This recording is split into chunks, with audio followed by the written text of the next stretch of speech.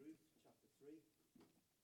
If you're reading from a church Bible, it's page 223. If it's your own Bible, it's after Judges, before 1 Samuel, the book of Ruth, chapter 3. Let's hear the word of God. Then Naomi, her mother-in-law, said to her, "My daughter, should I not seek rest for you, that it may be well with you? Is not Boaz our relative, with whose young women you were? See, he is winnowing barley tonight at the threshing floor. Wash therefore, and anoint yourself, and put on your cloak, and go down to the threshing floor. But do not make yourself known to the man until he has finished eating and drinking. But when he lies down, observe the place where he lies. Then go and uncover his feet and lie down, and he will tell you what to do." And she replied, "All that you say I will do." So she went down to the threshing floor and did just as her mother-in-law had commanded her. And when Boaz had eaten and drunk, and his heart was merry, he went to lie down at the end of the heap of grain. Then she came softly and uncovered his feet and lay down. At midnight, the man was startled and turned over, and behold, a woman lay at his feet. He said, "Who are you?" And she answered, "I am Ruth, your servant. Spread your wings over your servant, for you are a redeemer." And he said, "May you be blessed by the Lord, my daughter. You have made this last kindness greater than the first, in that you have not gone after young men, whether poor or rich. And now, my daughter, do not fear. I will do for you all that you ask. For all my fellow townsmen know that you are a worthy woman. And now it is true that I am a redeemer, yet there is a redeemer nearer than I. Remain tonight, and in the morning, if he will redeem you, good, let him do it. But if he is not willing to redeem you, then as the Lord lives, I will redeem you. Lie down until the morning." So she lay at his feet until the morning, but arose before one could recognize another. And he said, "Let it not be known that the woman came to the threshing floor." And he said, "Bring the garment you are wearing and hold it out." So she held it, and he measured out 6 measures of barley and put it on her. Then she went into the city, and when she came to her mother-in-law, she said, "How did you fare, my daughter?" Then she told her all that the man had done for her, saying, "These 6 measures of barley he gave to me. For he said to me, 'You must not go back empty-handed to your mother-in-law.'" She replied, "Wait, my daughter, until you learn how the matter turns out. For the man will not rest, but will settle the matter today." Amen. Amen. We'll leave our reading there. And who could argue with that? To the unclean leper who said, "Lord, if you will, you can make me clean," Jesus said, "I will be clean." And to the sinful woman who washed Jesus' feet with her tears, Jesus said, "Your sins are forgiven." And to his fearful disciples, Jesus said, "Let not your hearts be afraid, neither let them be troubled. Believe in God, believe also in me." And to the dying thief who said, "Lord, remember me when you come into your kingdom," Jesus said, "Today you will be with me in paradise." And to the exhausted, Jesus said, "Come to me, all you who labor and are heavy laden, and I will give you rest.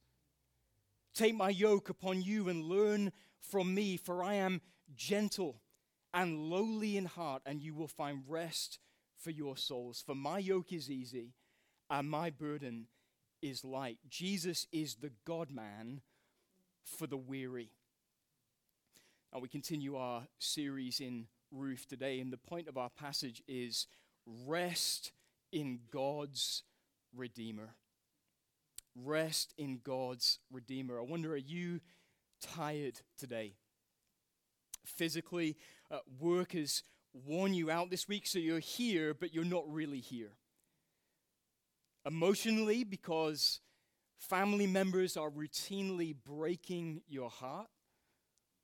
Spiritually, because Satan is the accuser of the children of God, and he accuses them day and night, and he's been doing that in your life this past week, or maybe even all of the above. Well, if so, then you need to rest in God's Redeemer today.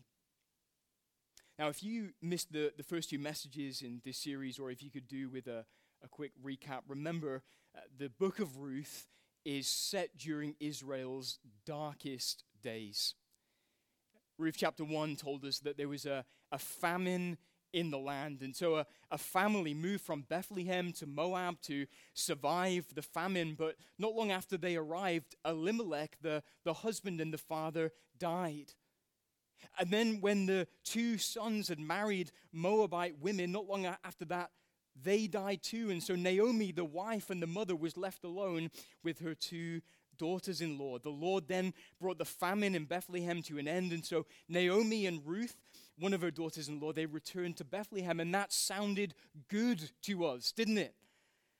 But as I've said before, back then, it was a man's world. And so what that meant was they were wide open to abuse. They were vulnerable. They had no legal protection. They had no financial security. But then in Ruth chapter 2, a corner was turned. Because Ruth met Boaz. And Boaz just so happened to own the part of the field that Ruth had gone to glean in. And he just so happened to be in line to redeem the family. That is, marry into the family to provide the family with the protection and the security that they needed. And things get even better for Ruth in Ruth chapter 3, because no matter how dark and depressing a situation is, no matter how black and brutal a trial is, God is able to work it together for good. He can turn disaster into delight. He can transform hardship into harmony. Nothing is impossible for God. He's sovereign. Remember, I opened this series with a few verses from that hymn, God Moves in a Mysterious Way. And one of them says, "Ye fearful saints, fresh courage take, the clouds you so much dread are big with mercy and shall break with blessing on your head."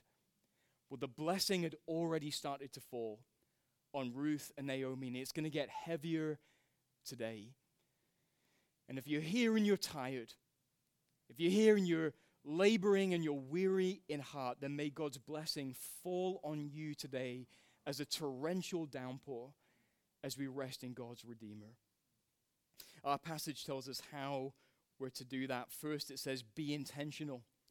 Be intentional. Look again at verses 1 to 5. It says, Then Naomi, her mother-in-law, said to her, My daughter, should I not seek rest for you, that it may be well with you?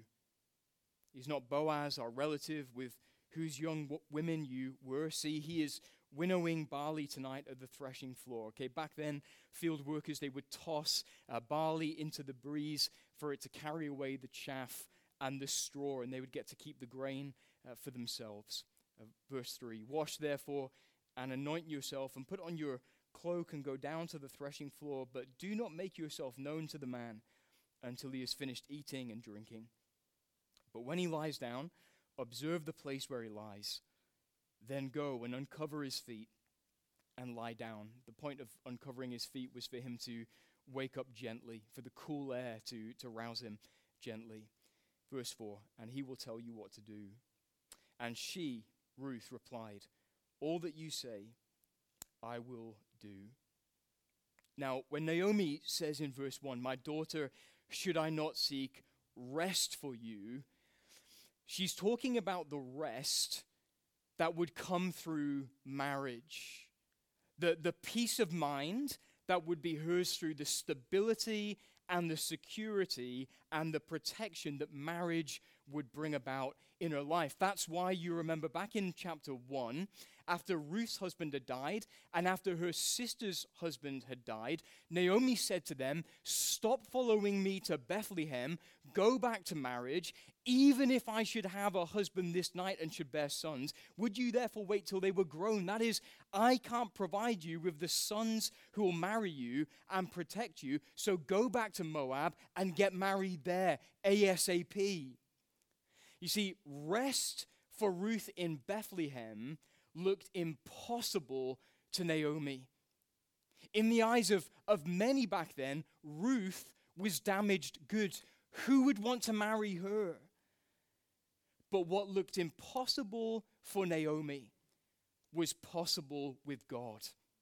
In fact, God's eye had been on them this whole time. His hand had guided them. His heart had ordained good for them. And he'd been leading Ruth to Mr. Right this whole time.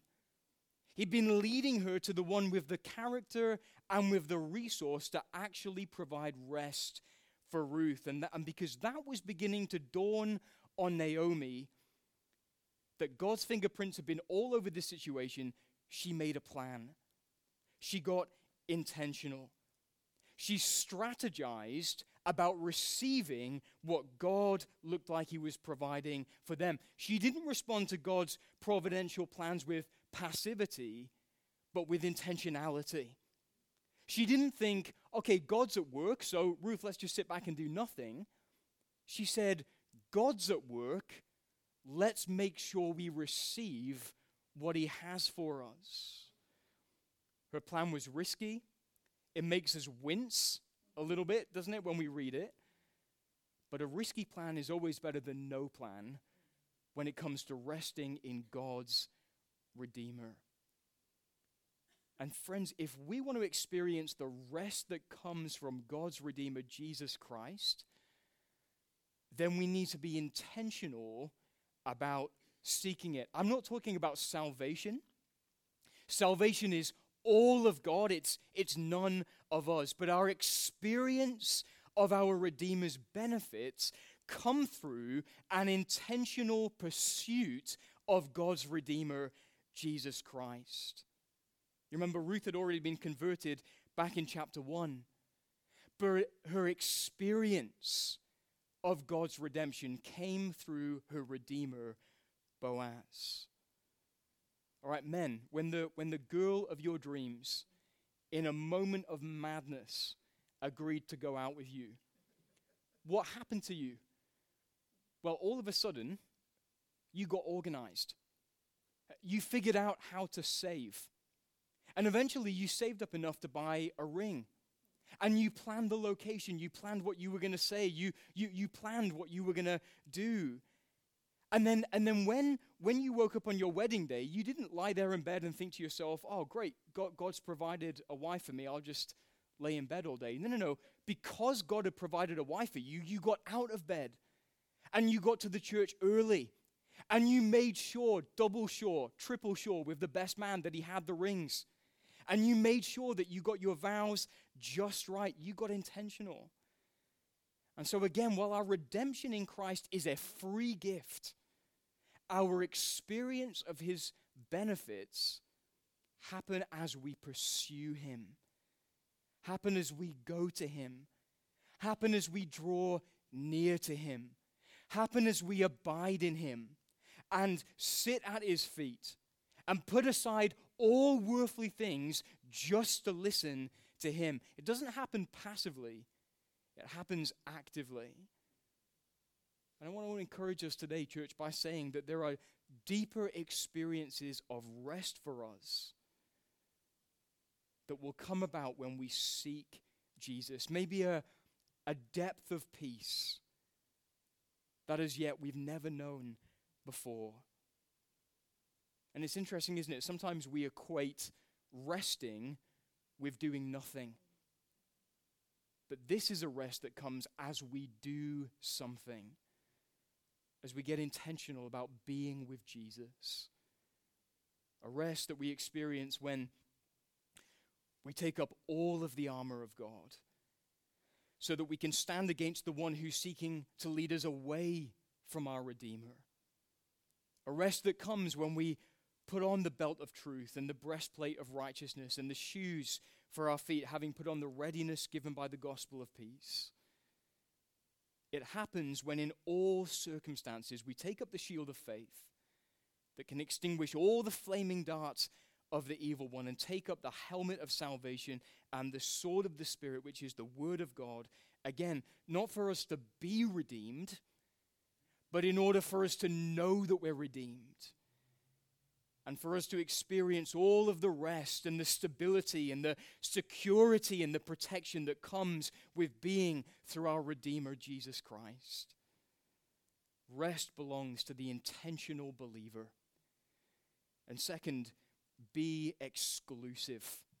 That is, rest in God's Redeemer alone. Look at verse 6. It says, "So she went to the threshing floor and did just as her mother-in-law had commanded her. And when Boaz had eaten and drunk and his heart was merry, he went to lie down at the end of the heap of grain." That was just to protect it. Then she came softly and uncovered his feet and lay down. At midnight the man was startled and turned over, and behold, a woman lay at his feet. He said, "Who are you?" And she answered, "I am Ruth, your servant. Spread your wings over your servant, for you are a redeemer." And he said, "May you be blessed by the Lord, my daughter. You have made this last kindness greater than the first, in that you have not gone after young men, whether poor or rich. And now, my daughter, do not fear. I will do for you all that you ask, for all my fellow townsmen know that you are a worthy woman. And now it is true that I am a redeemer. Yet there is a redeemer nearer than I." Okay, the order went brother, uncle, cousin, clan relative. Verse 13. Remain tonight. And in the morning, if he will redeem you, good, let him do it. But if he is not willing to redeem you, then as the Lord lives, I will redeem you. Lie down until the morning. Now when Ruth said in verse 9, "Spread your wings over your servant," or "cover me with the corner of your garment," she's actually asking Boaz to marry her. That's what she's saying there. That's why Boaz says in verse 10, "May you be blessed by the Lord, my daughter. You have made this last kindness greater than the first." Her first kindness was leaving Moab for Bethlehem in order for her to be with Naomi, her mother-in-law. And her last kindness was pursuing Boaz for both her sake and Naomi's sake. You see, Ruth could have gone after the young men, whether poor or rich.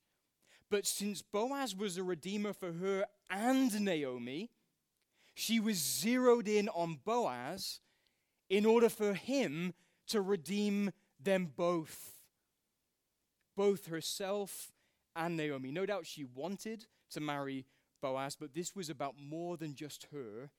This was about her mother-in-law that she loved and had sworn allegiance to. Boaz can redeem them both. And it's interesting, suffering has a way, doesn't it, of producing selfishness within us. We tend to lick our wounds when we're hurting, not when we're rejoicing. This is really hard for us to imagine, isn't it, in the UK, but in the US, Christian TV is like a thing. And there was a guy once who called into this Christian TV show to ask a question of the host during the question time. And his question was, "Is it okay for me to divorce my wife? You see, after we got married, she became disabled. And so now our relationship is just one way. I have to serve her, and she can't do anything for me." And the host, in a heartbeat, just said, "Yeah, no one wants to be held back like that. Just divorce her and move on with your life." But you see, despite Ruth's hardship, and despite Ruth's grief and suffering, she pursued Boaz alone, not just for her sake, but for Naomi's sake as well. He could redeem them both. If Ruth married Boaz, then everyone would win. And when we are exclusive about resting in Jesus alone, everyone wins because his blessing pours out of us onto others. You see, it's no coincidence, is it, that the West is the most self-centered, self-serving, and self-obsessed culture imaginable, and the most dysfunctional, broken, and hurting culture imaginable too. The two go together.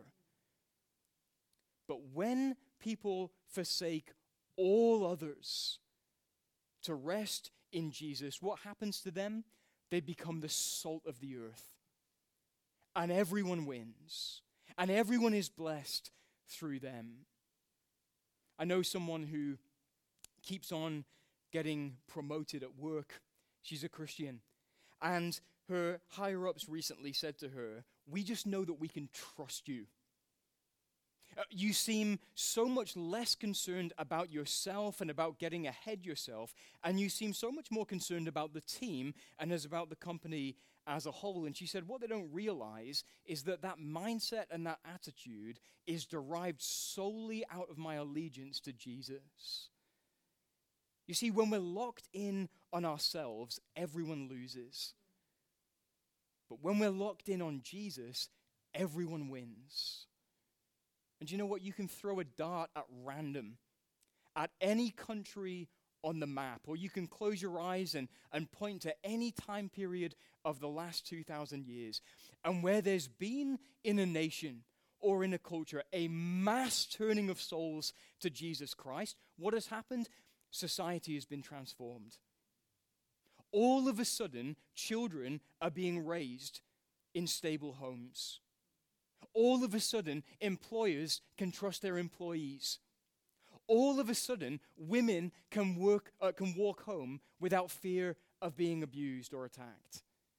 And relationships are marked by love and joy and peace and patience and goodness and faithfulness and gentleness and self-control. In fact, if you want a funny example of this in church history, in 1904, amid the Welsh revival, the animals, the horses, had to be retrained. Why? Well, because prior to the revival, they'd only known how to respond to anger and foul language. And so their masters got saved, they put all of that stuff away, and now the horses had no idea what to do with themselves because their masters were talking to them in a loving, gracious, patient, and kind way. And you know, if you're here today and you're not yet a Christian, forsaking all others to rest in Jesus Christ alone, it will involve a death of sorts. That's why Jesus said, if anyone would come after me, let him deny himself and take up his cross and follow me. For whoever would save his life will lose it, but whoever loses his life for my sake will find it. In other words, lose your life for Jesus and keep a better life altogether. Be intentional. Be exclusive. And lastly, be hopeful. Look at verse 14 and 18. It says, so she, Ruth, lay at his Boaz's feet until the morning, but arose before one could recognize another. And he said, let it not be known that the woman came to the threshing floor. And he said, bring the garment you are wearing and hold it out. So she held it, and he measured out 6 measures of barley and put it on her. Then she went into the city, and when she came to her mother-in-law, she said, how did you fare, my daughter? Then she told her all that the man had done for her, saying, these 6 measures of barley he gave to me, for he said to me, you must not go back empty-handed to your mother-in-law. She replied, wait, my daughter, until you learn how the matter turns out. For the man will not rest, but will settle the matter today. Boaz won't rest, Naomi says, until you can rest in a redeemer. And to assure Naomi and to assure Ruth that was Boaz's top priority, he provided for them all over again. That was one of the reasons behind this barley gift. It was a down payment of the redemption of the provision that he wanted to give to Ruth and Naomi going forward. And you know what? That's not too dissimilar from where we find ourselves today. See, again, Ruth had been converted in chapter 1, blessed by her Redeemer in chapter 2, but she's here still waiting for a redemption to come with a Redeemer's oath in her hand. She'd received much, but there was more to come. Well, friends, already we have received so much from our Redeemer, the Lord Jesus, haven't we? Ephesians chapter 1 says that every spiritual blessing in the heavenly places belongs to us, so that now election is ours, justification is ours, forgiveness of sin is ours, adoption is ours. But here we are today waiting for more, waiting for a redemption to come. We're waiting for heaven. We're waiting for a final redemption. We're waiting for the marriage supper of the Lamb, where as the church, we'll be presented to our Redeemer as a pure virgin without spot, wrinkle, blemish, or any such thing. And we're waiting for new heavens and a new earth where righteousness dwells, for new bodies and for new hearts and for new minds that will never sin again. And for the day when death will be a distant memory. And for the day when our tears, after they've been wiped away, will behold the King in his beauty and a land that stretches afar, as we were reminded recently. And friends, that's what we're looking forward to, isn't it? That's what we're waiting for. We live in what the theologians, the eggheads, the clever people call the already and the not yet. We live slap bang in the middle between what we've received and what is to come. And in the meantime, we've been given a token. We've been given an oath of the redemption that's to come, God's own Holy Spirit. The verses I read earlier today, Ephesians 1:13 and 14, say, "In Christ you also, when you heard the word of truth, the gospel of your salvation, and believed in him, were sealed with the promised Holy Spirit, who is the guarantee of our inheritance until we acquire possession of it, to the praise of his glory." And so as we live in between the already and the not yet, what on earth are we supposed to do? Well, friends, here's what we're not to do. We're not to grieve the Holy Spirit. We're not to grieve the Holy Spirit. If the Holy Spirit is our down payment of the redemption that's to come, stay on good terms with him. He was given to point us to Jesus. He was given to encourage our hearts in our Redeemer. He was given to point us forward to the redemption that is to come. And if we grieve him, if we indulge in all of the things that Jesus hates, then we'll know less of his consolation, less of his encouragement, less of his power, less of his ministry to us. Is that where you are today? Grieving the Spirit.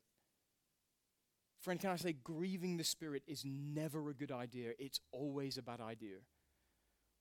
And so here's what we are to do instead. Walk in the Spirit.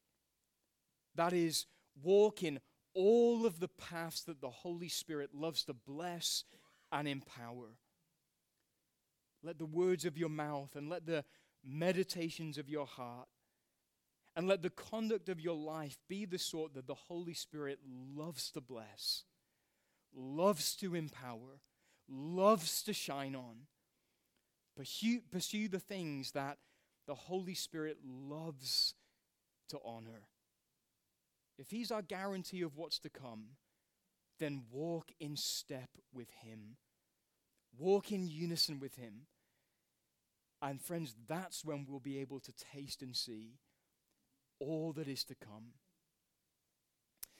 I heard an interview this past week as I was walking with one of the most influential Christian theologians of our day, really. He was born and raised in a town of 270 people, and he went on to become one of the most well-known theologians of this century.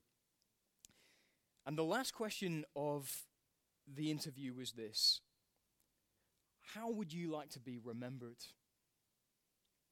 And what hadn't come up in the interview was the fact that back in 2015, this Christian theologian had been diagnosed with a terminal degenerative disease, and so being remembered is something that's going to happen quite quickly. And as he struggled enormously to get his words out, this is what he took about 30 seconds to say. As someone who loved Jesus, as someone who loved his word, and as someone who taught to teach it clearly, you could hear the anticipation in his voice of what was to come. You could hear the anticipation of him being with his Redeemer at last, and being with the one that he had walked so closely with for decades upon decades. There remains a Sabbath rest for the people of God. For whoever has entered God's rest has also rested from his works as God did from his. Let us therefore strive to enter that rest. Don't grieve the Spirit. Walk with the Spirit and rest in our Redeemer now and through all eternity. Amen. Amen. Well, we're going to stand and sing in response to that, and then our time will be closed together. So why don't we stand and let's worship.